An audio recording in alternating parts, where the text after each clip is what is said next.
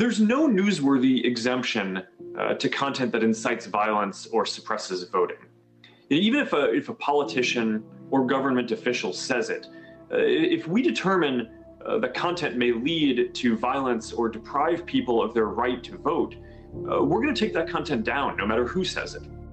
That was Mark Zuckerberg, seeking to reassure the public that Facebook is finally getting serious about flagging false, misleading, or racist content that continues to proliferate on its platform.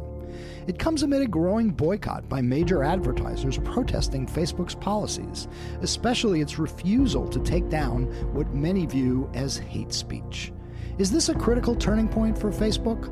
We'll discuss with one of the country's shrewdest analysts of social media platforms, investor and author Roger McNamee, and we'll talk to Yahoo News political reporter John Ward about President Trump's sinking poll numbers and the prospects for next month's Republican convention in a state, Florida, grappling with soaring COVID-19 numbers on this episode of Skullduggery.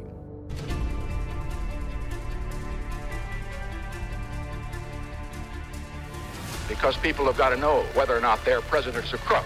Well, I'm not a crook. I told the American people I did not trade arms for hostages. My heart and my best intentions still tell me that's true, but the facts and the evidence tell me it is not. I did not have sexual relations with that woman. There will be no lies.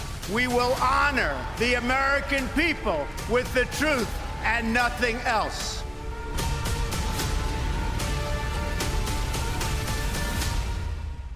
I'm Michael Isikoff, Chief Investigative Correspondent for Yahoo News.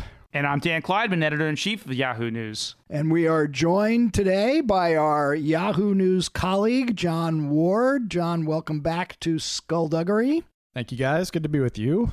So, there's been so much depressing news of late that I think we should all be thankful when we hear news that is, shall we say, delicious, if nothing else, or amusing. And I think today we've got quite a bit of it. We just got the first accounts of Mary Trump's book about her uncle, the President of the United States.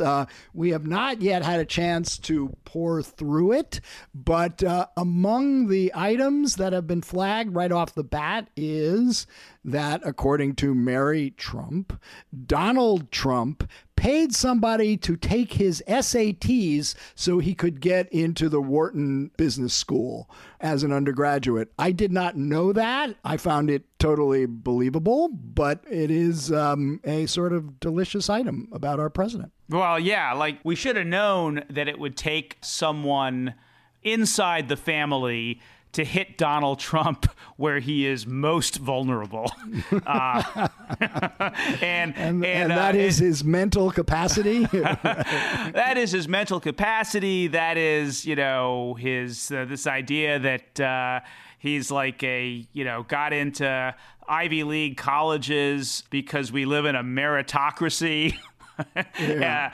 And that he did not have a leg up on others either because of the wealth that he was born into or his apparent willingness to cheat. I've actually got a few more delicious, amusing items in the news today that I want to flag as well. We just got accounts of who was getting all the payments under the Paycheck Protection Program to shore up the economy during the COVID pandemic. And among those, and I love this, among those is Grover Norquist's Americans for Tax Reform Foundation, which got $150,000 to $350,000. Grover Norquist, of course, being the notorious anti-taxer whose goal in life for years has been to shrink the federal government until it can fit into a bathtub, I believe is a phrase that's been attributed to him. And yet here he is on the federal dole taking taxpayer money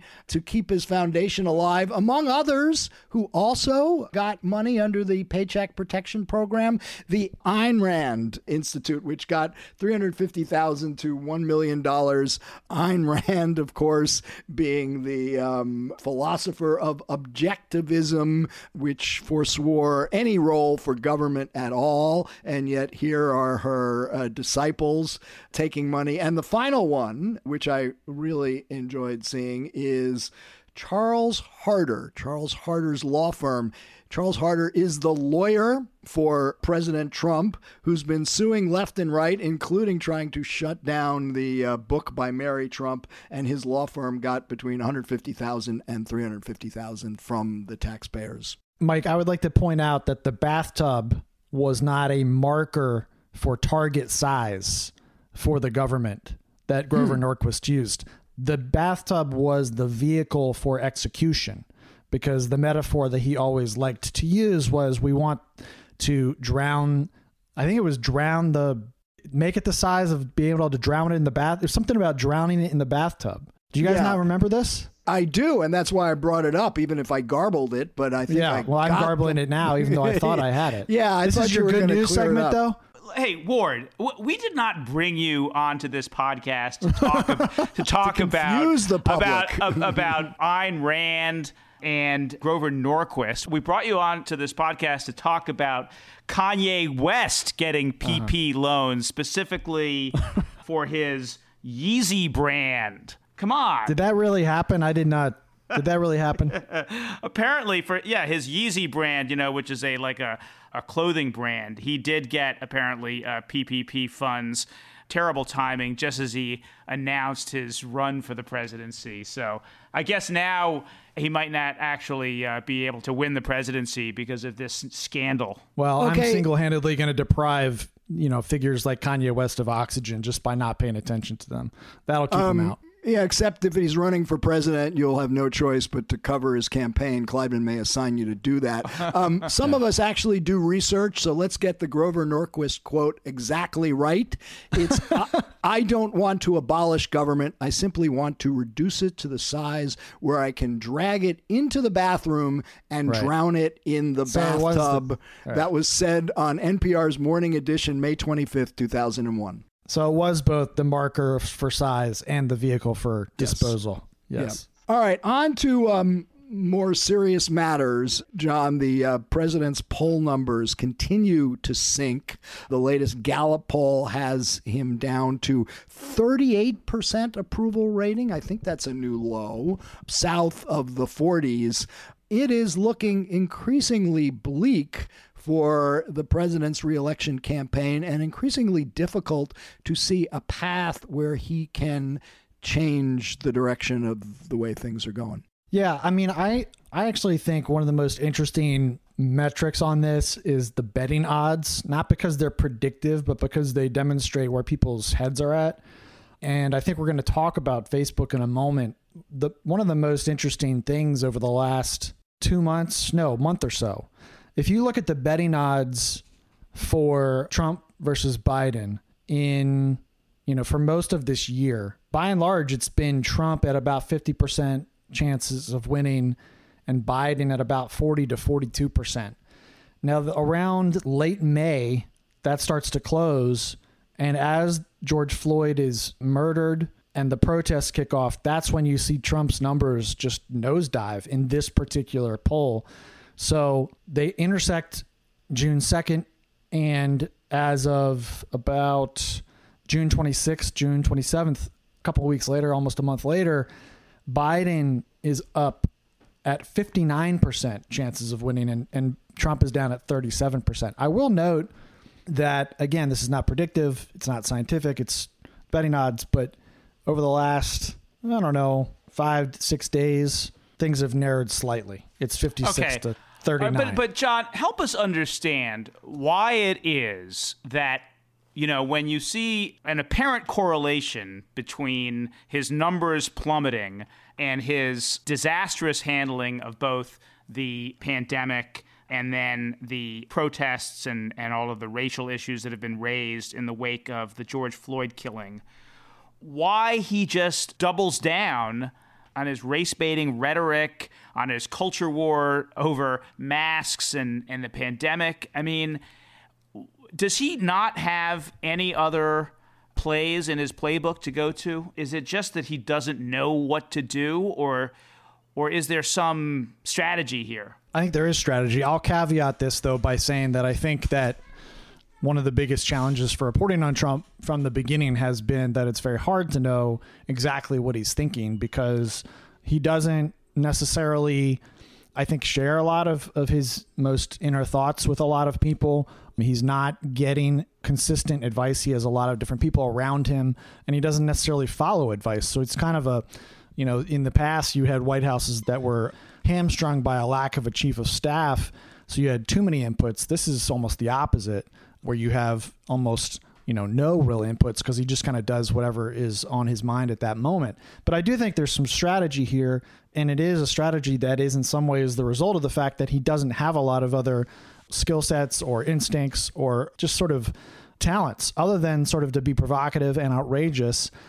And then when you combine that with his path to victory, he really does need to amp the enthusiasm of his most loyal supporters, and perhaps more importantly, tamp down the enthusiasm of some number of middle ground, white, and other races, but sort of moderate to independent voters who are not all in for the whole progressive agenda. And so if he can kind of portray the left, the Democratic Party, Joe Biden, as radical on issues like speech, race, and other issues, that's his best shot. But I think, he's arguably gone too far a number of times already. But, I think there's been some reporting on the fact that he is imitating, and when I say too far, I mean he's alienating people he needs to win over. But I think there's been good reporting on the fact that he's sort of imitating some of Tucker Carlson's rhetoric, which again is really doubling down on the idea that the Democratic Party is being taken over by anti-free speech, leftist radicals. That could be a strategy, or it could simply be he watches Tucker Carlson at night and likes what he hears. I think that's largely the extent of Trump's strategy, is that he watches cable and sort of, goes with his gut on what's best. You guys mentioned Tucker Carlson. I mean, unless I dreamed this, I don't think I did, but wasn't there a boomlet about Tucker Carlson possibly running for president in 2024? I mean, if he's already kind of the pipeline to Trump's brain, but he's a more polished version of him, much more polished version of him. And if you buy the idea that Trump has transformed the Republican Party into a nationalist, populist party, is Tucker Carlson someone that we ought to be taking seriously at all? I think so. I mean, I think, it's all speculation at this point. It's a long way off. There's a lot that will happen between now and, 4 years from now. I don't have any insight on this. I did work for him for about a year and a half, a decade ago. And what was that like? Know him. I mean, that's a whole nother podcast episode. But, okay. Yeah. A lot of us have known Tucker over the years and find him to be very different today than he was when we saw him on the social circuit back 10 years ago. Right. When he was writing magazine articles for Tina Brown. Right. But let me ask you more immediately. Can I just finish that thought? Because I think sorry. I think Tucker is absolutely somebody you have to consider running in a couple of years, but I don't think it's necessarily him, though. I think he just probably wants to either be the person pushing somebody like who's a populist like Josh Hawley or Tom Cotton, to the front of the line. I can see him not wanting to have to deal with the headaches of that, but he already deals with a lot of complicated. He's had to basically move out of DC. Not that he's hurting; he's living in Florida and Maine, but. I think the presidency is a pain in the ass job, so I can see him wanting to be sort of the mover and shaker behind the right-wing populist movement rather than the person in power. Well, I was going to say some of us, but I should actually just say at least one of us has suggested for some weeks now that it is not a foregone conclusion that Donald Trump actually runs for re-election this year as these poll numbers continue to drop. I think that the more he looks at what could well be certain and potentially humiliating defeat, he may decide yet to throw in the towel. The convention is not until late next month. But speaking of that convention scheduled for Jacksonville, with these Florida numbers of new COVID cases going through the roof, it's clear Florida officials are going to have to are starting to tighten up. How is this convention, which Trump has envisioned as a traditional convention with cheering crowds indoors, people waving, sitting next to each other, how is this convention even going to come off?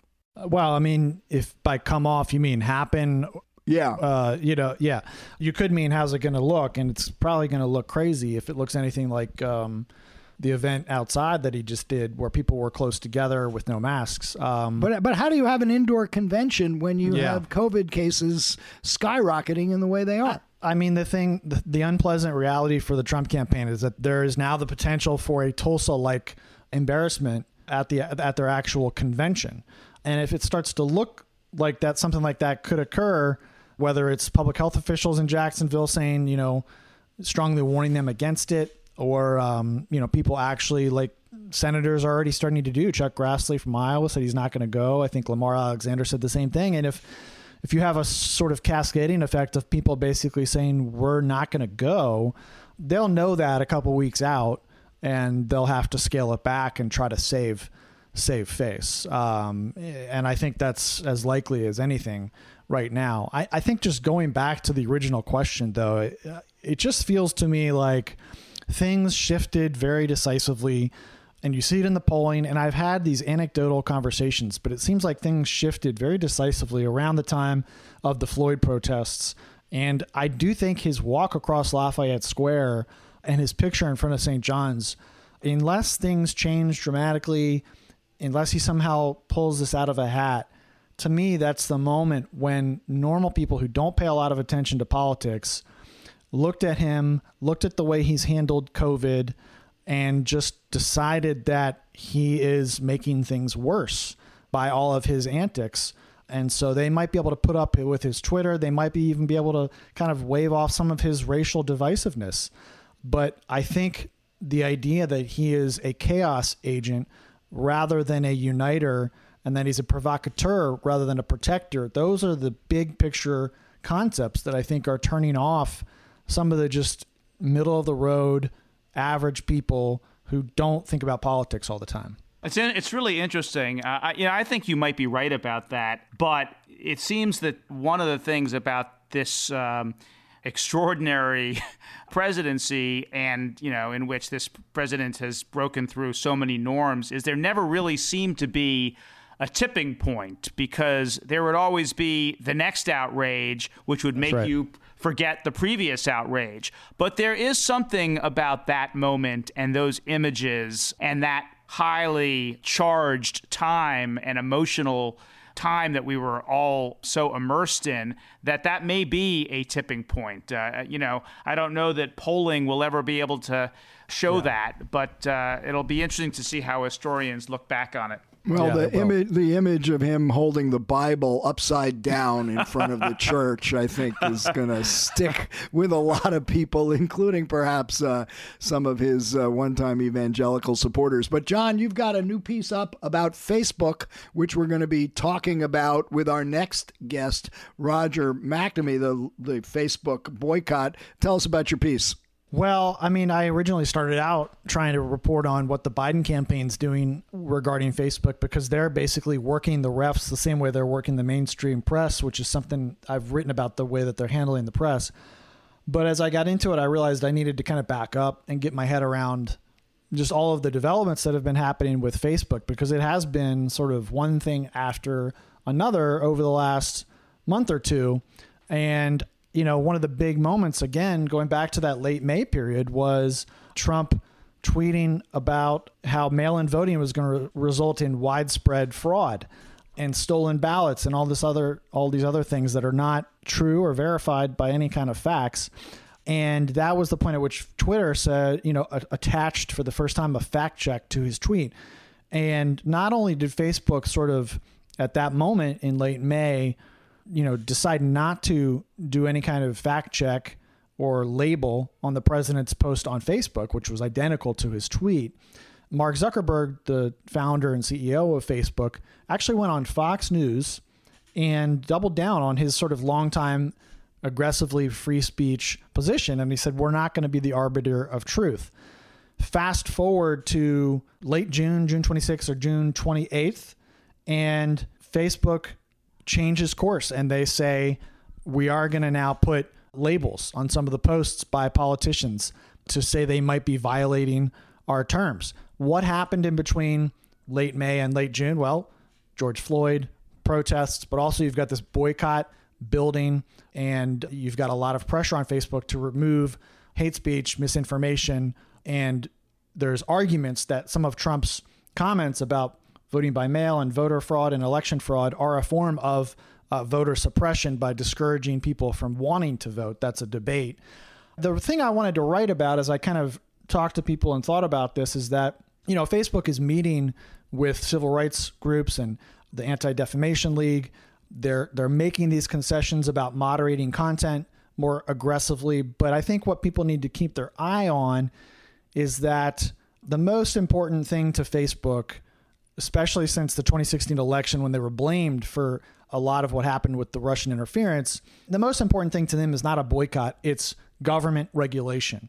All the way to the possibility of, things like them being forced to spin off Instagram and WhatsApp and other targeted regulation, like being forced to not offer highly, highly targeted advertising where they gather all the information about you and me and the listeners and give advertisers, highly specific ways of targeting us. So these are the things that really matter to them. And when you kind of place that at the front of your mind, you realize that there's only so much room for them to appease Democrats, because Democrats ideologically have always been more inclined to support government regulation, and Republicans, especially over the last few decades in the modern era, have been increasingly anti-regulation.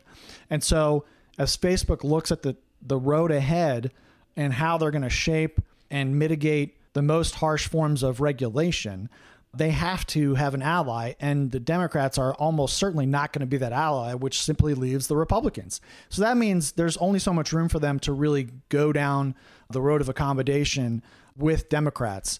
And except John, they read the polls just like we do, and if it looks like it's going to be a Democratic rout in November, they're going to have to figure out a way to work with the new powers that be. That is true, and I think Ben Smith also alluded to this in his recent column on this. I think they probably have realized over the last month that they have been over their skis a bit in terms of being too inclined and too aligned with the Republican Party, and are in some ways trying to make up for that. However, even if the Democrats do control the House, the Senate, and the White House, you still need probably, unless they get rid of the legislative filibuster in the Senate, you still need 60 votes to pass a lot of stuff through. So having a strong Republican partner in the Senate is still going to be important for Facebook in that situation. So how does Zuckerberg and Facebook walk this fine line? What do they need to do to placate people like Josh Hawley in the Senate, a Republican from Missouri, who has been very critical of Facebook in part because he is concerned about anti-conservative bias on the platform. So Facebook's got it coming and going. You've really hit on, I think, what is the key question as Facebook tries to thread this needle. You mentioned Josh Hawley. He's a freshman senator from Missouri. He's really been almost the most outspoken Republican agitating for regulation of Facebook. And you've got Tucker Carlson also doing the same thing about Google. Hawley's been able to bring along some Republicans like Marco Rubio, Ted Cruz, and some others. The question is, are they interested in regulation for the sake of regulation that's interested in reducing sort of toxic content and abuse of user data on platforms like Facebook? Or are they mostly just using these threats of regulation as a lever to try to pressure these platforms not to censor conservative actors and speech? Because I think the question is, do they care more about speech than about anything else? Is that their real issue? And I've had conversations in the past that indicated that is really the end game here for them. And if that's the case, then the answer to your question is Facebook just can't do a lot of content moderation without pissing off somebody like Josh Hawley. And if the Democrats have majorities, that puts them in a real tough spot. I think the argument of our next guest, Roger McNamee, one of the original investors in Facebook, is that this is central to the business model. You need as many eyeballs as you can get. You get eyeballs by getting people angry, getting them pissed off, getting them worked up, and that's what brings in the advertising revenue. And that's the central business model upon which Facebook and actually most of social media is founded. It does occur to me that there is a great opportunity for some Democratic insider right now to make a shitload of money from Facebook to replace Joel Kaplan, who's been the chief architect of Facebook's Washington strategy. Joel Kaplan having been a top guy in the George W. Bush White House with strong Republican connections. And that's where the Republican Facebook alliance, to the extent that that's what it is, has been forged by Joel Kaplan. And Facebook is going to need somebody new to do that if we have a Biden presidency. Can we do a quick lightning round of prominent, like 2 or 3 names that we think could maybe fill that role? Well, I have 2 off the top of my head. Go right ahead. David Plouffe and Robert Gibbs. Gibbs already works for McDonald's. Yeah, and he probably would like to step it up a bit. I don't know how much prominence he gets as the McDonald's lobbyist. Sure. But what's the other name you mentioned? Gibbs and David Plouffe. Plouffe. That's perfect. Neither one would go to work in a Biden White House. And so, yes, you're absolutely right. Those are great candidates. Anyway, John, thanks again for joining us. We are going to be staying in touch with you as we get closer to that Jacksonville convention. Are you going to go if it comes off? That's TBD. I got to have a conversation with Dan about that. We just got your hotel room yesterday, but I'm told the ominous music. Do you have a ventilator that goes with it? I'm told that we can cancel within 48 hours, so you don't have to make up your mind immediately. And our first priority is the health of our employees. So, I just wish everyone could see your face right now. Yeah.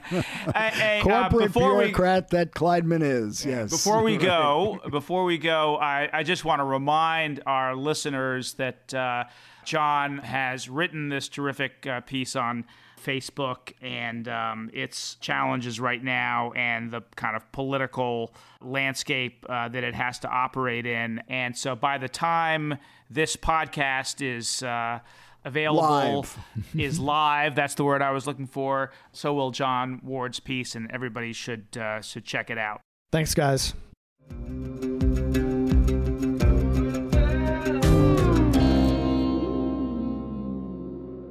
We now have back with us for a return appearance on Skullduggery, Roger McNamee, venture capitalist, rock musician, one of the original investors in Facebook. Roger, welcome back to Skullduggery. It's a great pleasure to be here.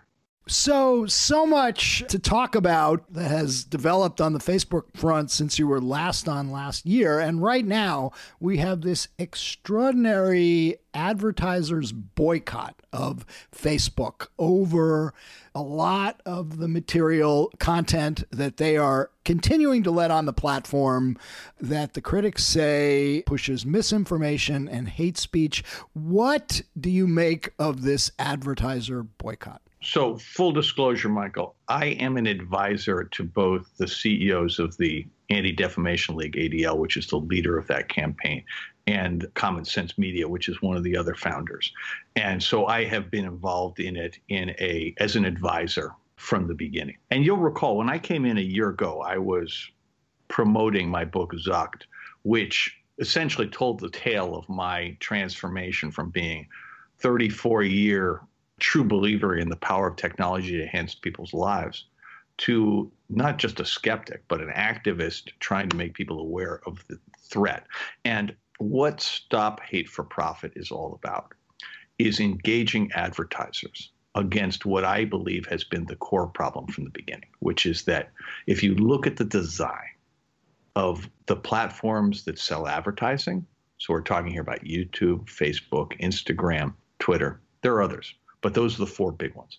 Those platforms, they need your attention in order to succeed. And because they're able to control the content for each individual person, because they have all this data about us and can fine-tune it, they have the ability to apply every lesson of psychology that's ever been created. And they have the ability, as a result, to essentially manipulate our choices and through that to manipulate our attention and our behavior. And that's a problem because if you think about a system where you're trying to get engagement, the best way to do that is to scare people or to make them outraged. And what does that? Well, hate speech, disinformation, and conspiracy theories. So it turns out that those 3 kinds of content are not incidental to the business model. Those 3 kinds of content are actually the lubricant that makes the model work. They're a relatively small percentage of everything that goes on there, but the significance that they have in terms of people being on there, what they care about, is gigantic. And the problem with that, and the reason that Stop Hate for Profit exists, is because it gives small numbers of really extreme people a disproportionate voice in our politics. So, Roger, let me ask you this. And actually, before I do, I guess I need to make a disclosure of our own, which is Yahoo News, which is part of Verizon Media, is owned by Verizon, and Verizon is participating in this boycott. It's temporarily paused its advertising. You were, I think, the first really big company to join it, and thank you for that. All right, I don't think either of us was a decision maker in that process. I know you're above our pay grade. And I think just to elaborate, I mean, I think our CEO Hans Vestberg basically said that there was content that was appearing alongside our brands that was not up to our standards, and so they decided to pause advertising on the site. But I guess the point of the boycott is to try to finally change Facebook's behavior and to change the kind of incentive structure that exists. Because what they've always done, what they've always talked about is a term that I hadn't heard until I came to work for a tech company, content moderation, which is to say, we'll just keep the stuff off the site. We'll just whack-a-mole, get it off the site. But you say that just doesn't work. And here's what the real issue is. So you ask what the goals of the campaign are. In a perfect world, we would succeed in persuading first Facebook and then YouTube and Twitter and Instagram to change their business model so that hateful content is not amplified in a way that harms people. The First Amendment is there to allow people to say things that are awful. That's not what we're talking about here. What we're talking about here is the fact that these guys take these voices and then amplify them because that's good for their bottom line. And so what we want advertisers to do is to recognize that they are complicit, that their dollars support this, and that, if you will, Facebook has been on a 16-year apology tour. That I borrowed that from the great North Carolina scholar Zeynep Tufekci, who talks about, things go wrong at Facebook all the time. And they always sit there and first they deny it, then they deflect it, then they try to diffuse it. Finally, when they're forced to, they apologize. They promise to do better. And then they literally go right back to doing whatever it was they were doing before. And that has worked. And it's worked through the 2016 presidential election. It worked through the UK Brexit election. It worked after a genocide in Myanmar that the UN said Facebook was uniquely responsible for enabling. It worked through the Christchurch terrorism, right? I mean, they've gotten away with everything by just apologizing. So can I just ask you, Roger, you believe that this is just, on Zuckerberg's part, a feign, a cynical ploy, and that there is really no real principles at stake here for him? He always says that we don't feel we should be the arbiters of truth. You just don't buy that? No, I think it's different than that. I think Mark has a different value system than I have. And that what we're really talking about here is a debate between value systems. In Mark's value system, connecting everyone on one platform, and he has 3 billion people. So there are more people on Facebook who are active users of it than are adherents to Christianity. There are twice as many people actively on Facebook as there are people in China. So Mark sits there and goes, hey, who are you guys to tell me what to do? I have created this amazing thing that's connected all these people. And I do it my way. And you have no right to judge me or to criticize. And my response to that is, I think we should have a debate about that. And I may lose the debate. Let's face it. I've been at it for 4 years. I haven't won a damn thing yet. Okay. But the debate gets more intense. And this is the first time that the people whose dollars support the economic engine have gotten engaged. I would argue that over 16 years, there's only been one crisis Mark faced that threatened to spin out of control, and that was Cambridge Analytica. And incredibly, they were able to put the genie back in the bottle on that one. And there is a meeting going on today with the principals of the Stop Hate for Profit campaign with Mark Zuckerberg, Sheryl Sandberg, Chris Cox, who runs the product of Facebook, and presumably a long string of Latinx and Black people who are not actually executives of Facebook, but will be there to lend moral support. And that will be an important step in them with their damage control, right? They're going to try to somehow get everybody to leave that meeting saying, we're making progress, or Facebook's trying, right? So that they can go to the advertisers and say, see, there's nothing to worry about. You can go back to advertising. And the issue here is Facebook has created what I think is legitimately the greatest advertising platform in the history of media. And so every advertiser would like to get back on there. They'd like the hate speech to go away, but they don't want the other characteristics of Facebook to go away. And the problem is, I don't think you can have one without the other. So, Roger, what triggered this boycott? If you could just sort of walk through, because a lot of these issues have been around for a long time, but were there particular pieces of content that went up that Facebook was refusing to take down? Just sort of walk us through how we got to this point. The first meeting, which was, 6+ months ago, took place in the context of Sacha Baron Cohen's speech to the Anti-Defamation League, where he basically called Facebook out for what they're doing in hate speech. It was a completely brilliant speech. And he persuaded Jonathan Greenblatt, the CEO of Anti-Defamation League, to meet with me and with Tristan Harris to talk about what could be done. And so we started having conversations about how would you organize something that would have an impact. And it was pretty obvious to everybody that advertisers were the fulcrum in the whole thing. They are the drivers of the economic engine. And historically, they've taken a completely hands-off view. And they've taken a hands-off view, notwithstanding the fact that Guy Peck, Eric Feinberg, and others have produced reams of examples of their ads adjacent to ads for illegal drugs, for terrorism recruiting, and all these other completely unspeakable, awful things. And yet the advertisers have basically looked away because they like the overall package that they get. Then George Floyd was murdered, and that changed everything. All of a sudden, it was possible for Jonathan Greenblatt and the ADL to reach out to the NAACP and Comments and Color of Change and Free Press and say, this is way bigger than anti-Semitic hate speech. This is really about hate as the most destructive force in our politics and the most destructive force in our civil rights. And suddenly that broader coalition, but particularly one led by the NAACP and Color of Change, was really powerful because, the moral authority at this moment in time that they bring. I mean, ADL has always had massive moral authority. Common Sense Media, which was there from the very beginning, always had great moral authority. But George Floyd was a black man murdered by the police. And his murder has caused the country to enter a period of self-reflection. So just to follow up on that, can you give particular examples of the sorts of postings or content that's been up there that Facebook has refused to take down and which has energized this boycott? I mean, to be clear, there are Facebook groups. Separate the thing from just thinking about it as content, to think about the whole business model. So Facebook groups are where white supremacists gather. It's where they recruit.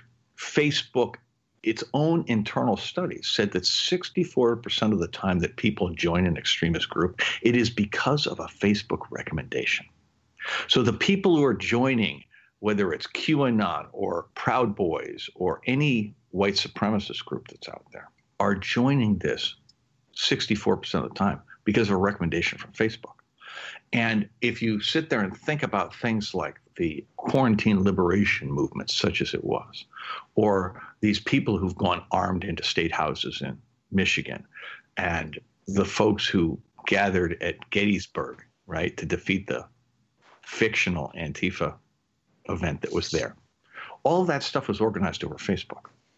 And Facebook is a sanctuary for white supremacy. And, you know, there's so many examples. I mean, Andrew Morantz at the New Yorker wrote an entire book about this. And, you know, it's like, the book is brilliant. You should read it. It's really, really, really hard to read because he embedded himself for 2 years.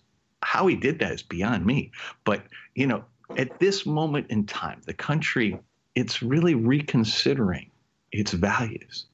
And I think Facebook is in the crosshairs there.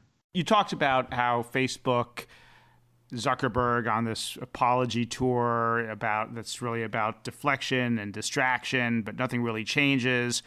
Has this boycott started to have any impact? Have you seen? Super question. Really important question. So I didn't finish the point. What were the goals? There are 8 million advertisers on Facebook. The largest one is about 1/4%, right? This isn't like the New York Times or Time Magazine where, you know, the top 20 or even probably Yahoo, the top 20 advertisers are some really measurable percentage of the total. This is the biggest platform ever. Yeah, scale is a challenge for you here. But the goal wasn't to undermine their revenues in the short run. The immediate goal, which I would argue we have succeeded at, is to make a linkage in the mind of advertisers and their customers between advertising and the hate that is on Facebook. That without the advertising, you cannot do all these things that they do. And I think we've already succeeded on that. I mean, there are more than 900 advertisers who have joined this boycott, and they include some of the largest in the world. In fact, if you look at Facebook's largest advertisers, it includes a few of those. And let's face it, I mean, I think the vast majority of them would like Facebook to do something that allows them to start advertising again. The longer this moment of self-reflection lasts, Michael, in the country, the more successful this is. And here's the last thing. I think that this campaign has already left a mark on Facebook's brand. I think we have changed public perception at least a little. And more people are looking at this and going, I get it. I love the product day to day. I really like using it. But wow, look at what the cost is. So given that the problems you have identified, you say are central to the Facebook business model, actually central to the business model of all social media firms. I mean, is the ultimate goal to put Facebook out of business? I would like to believe that there is a set of regulations that we can put in place that would allow us to get what's great about social media without the harm. I mean, let's face it, we're in quarantine, and where would we be without all these social tools, right? So the good is, in my mind, really obvious. And I would like to force changes in 4 areas. I'd like to start with safety, and there are 2 things I want to do there. One is tech companies have a culture of shipping products and letting the people who use it deal with the problems. So you saw facial recognition introduced with massive bias built in. And, you know, there are a lot of victims of that. And the companies don't acknowledge any responsibility. So I would like to have an FDA-like thing that requires demonstration of safety and freedom from bias before you can ship a tech product. I would also like to see a change to the safe harbor, what's called Section 230 of the Communications Decency Act, that currently says that platforms like Facebook and YouTube aren't responsible for third-party content, which they've interpreted as a license to essentially amplify anything. And which means they can't be sued under the law, right? They're immunized. The way the law is written doesn't say that, but the way it's been interpreted in the courts definitely says that. Right. And what I'd like to do is to remove the safe harbor relative to anyone who doesn't treat all content identically. So if you amplify some kinds of content, then by definition, people can sue you if they are harmed. It doesn't change much, but it changes incentives. The second category is privacy. We clearly have to give people much more control over what corporations both know about them and can do with what they know about them. So, ideally, I'd love it to be treated as a human right, not an asset, so you can't use it at all. More likely, we'll go to a shift towards what's known as opt-in. Right now, in California and in Europe, they have a thing for opt-out. It says you as a consumer can remove yourself from their databases, but you have to know who has all your data, and you have to go through a lot of hoops. I'd like to shift that so that anybody who wants to use your data has to get your permission each time before they do it. The third category is honesty. This is an industry which hides the ball relative to its numbers. So they grossly overstate the number of users they have, the number of ad views and all that. And no one can verify because they are monopolists and they control all the data. So I'd like the Securities and Exchange Commission to look into the revenue practices, particularly of Google and Facebook, where I think the numbers are systemically overstated for a long time. And then lastly, I'd like to use antitrust law in order to restore competition and to give startups a chance to go out there and create alternative business models. If you did all four of those things, so safety, privacy, the honesty stuff, and competition stuff, I believe that effectively we'd be applying the same rules we've applied to the pharmaceutical industry and to the chemicals industry.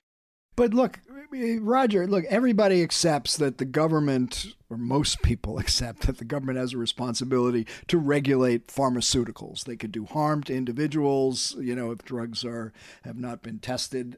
There's lots of areas where we accept regulation, but it becomes very tricky when you get to regulating content and even enforcing the kinds of regulatory measures you're talking about requires somebody to do the enforcing. Who is it that we would trust? To be clear, not one of those things that I just described requires any incremental infrastructure at all.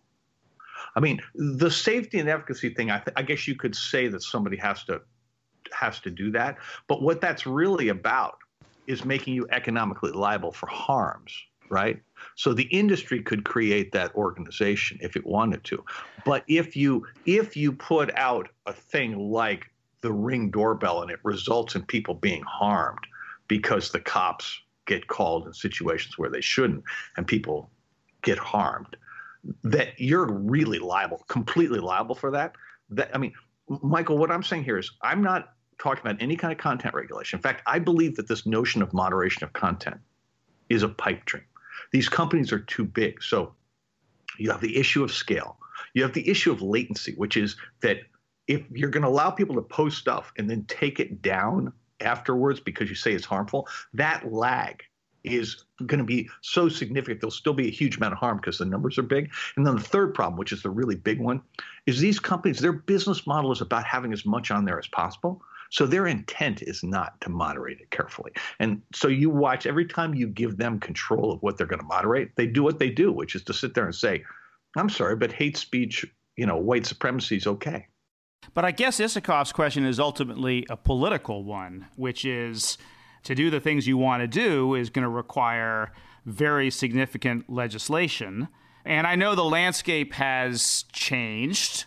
How does it look to you? And will it be dependent on Joe Biden winning the presidency? Will it be dependent on Democrats winning back the Senate? What's the political kind of equation right now as you see it? Well, to be clear, I've been arguing for this stuff, with increasing intensity for 4 years. And the last 2 months is the first time when it felt like we actually had a shot, right? For the most part, the important regulatory things are being done in Europe. But increasingly, you see state attorneys general having power here. And so I think some of the antitrust and some of the consumer protection things and the privacy things are actually likely to come at the state level and already are, particularly in California. But yes, to be clear about this whole thing, I'm an activist. My job is to tell you what we should be aiming for. The politics of doing this have never been better. And are they good enough yet? Well, we'll find out, won't we?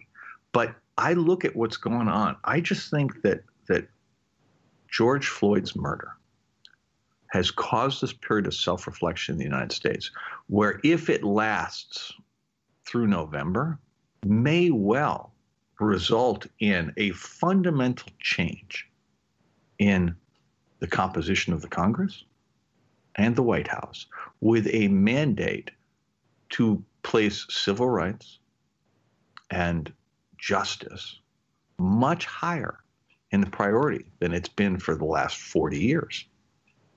And that's progress. So Zuckerberg has been out there saying that the Facebook is becoming more aggressive in monitoring the content, taking stuff down, flagging postings that it says are inaccurate or misleading people. You don't buy that this is real or serious? Well, Michael, it's real. But when you go from zero to flagging two things on a denominator measured in the billions per week, I think we should be, shall we say, less than enthusiastic about it. Obviously, getting off of zero is an improvement. But, this is the issue with Twitter, too. Twitter was, in fact, very courageous when it took down 2 Trump posts and then flagged a couple of others. But keep in mind, the man puts out, 100 tweets a day, almost all of them demonstrably false, many of them with calls to violence, and most of them go through. So we should have higher expectations for these people. And the question I would ask them is, where are you going to live? Okay. I mean, you're going to get some island and be totally fortified and be insulated from all this. I mean, what's your plan? Let me just follow up with a Twitter question for you. I don't know if you followed, a couple months ago, the president went on this tweet storm suggesting that Joe Scarborough was a murderer who had killed a woman that worked in his office who died 19 years ago. The husband of that woman, Lori Klausutis, the husband, TJ Klausutis, wrote this poignant letter to Jack Dorsey pleading with him to take down these tweets.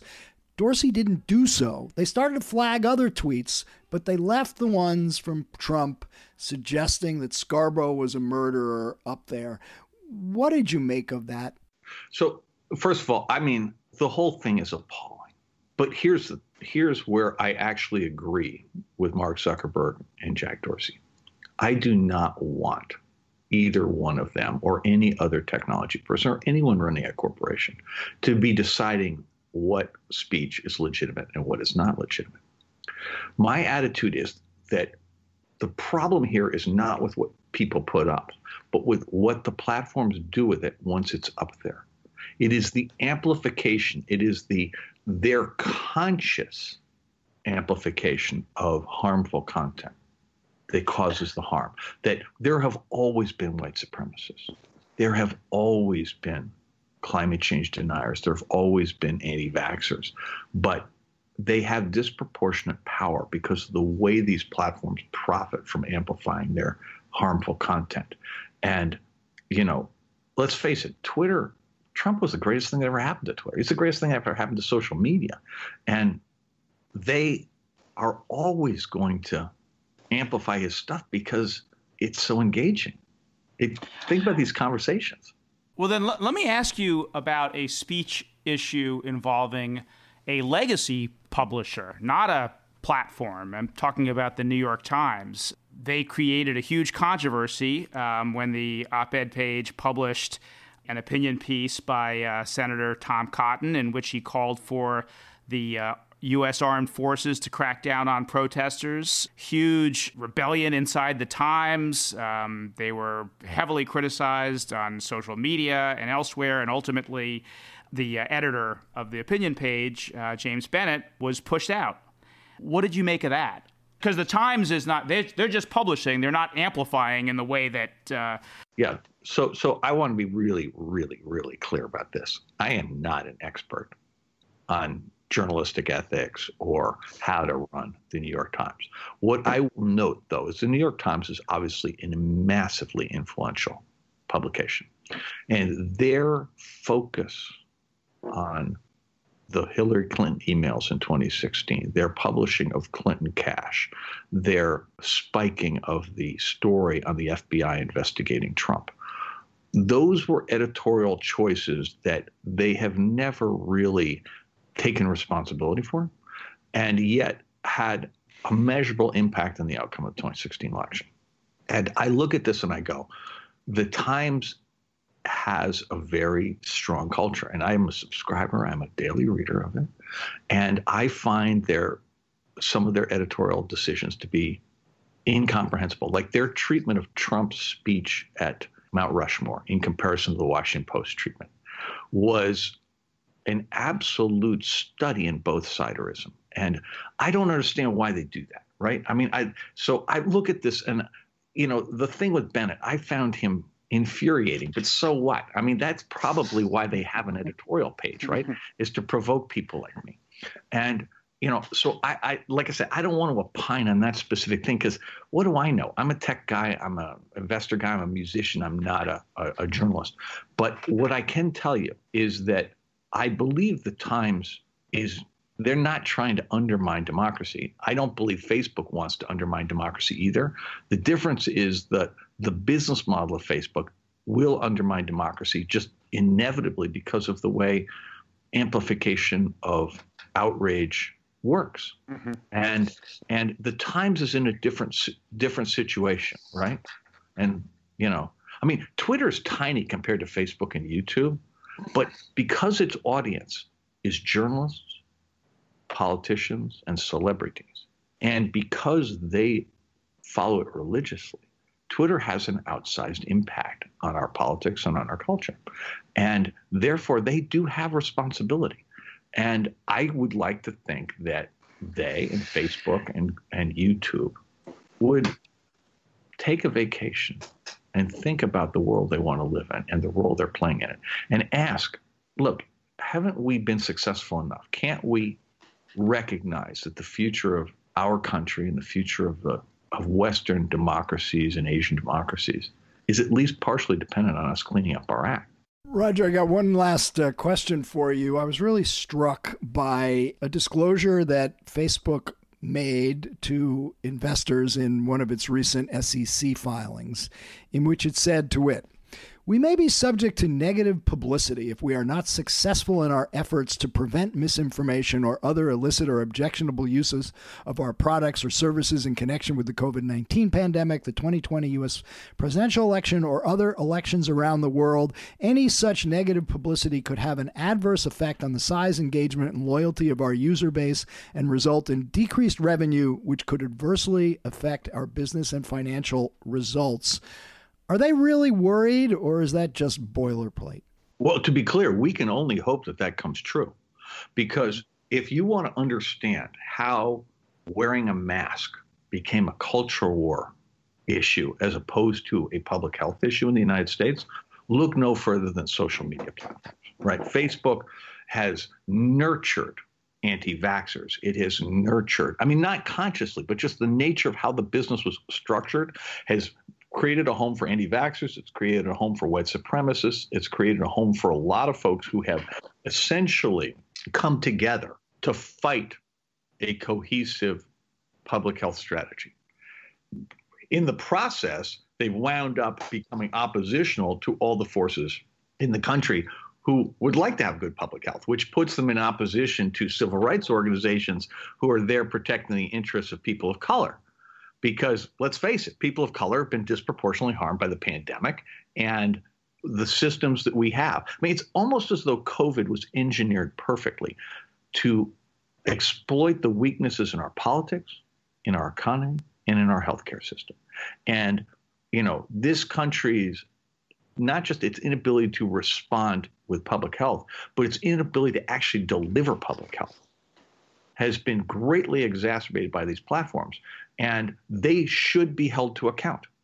Mark's feeling is that, wow, it might affect the P&L. Well, it really, I mean, seriously, if corporations are people too, there's a manslaughter case that can be made against politicians and these companies because they have made choices which would have predictable outcomes. I have a feeling, Roger, that if somebody does want to bring that manslaughter case, they will hire you as an advisor to it. You seem to be the go-to guy for all this. I'm not. I'm just a concerned citizen, right? And the thing here is, I would like to find a solution that allows us to get all the good of the internet, and really importantly, allows us to create new models of technology that serve the needs of humanity.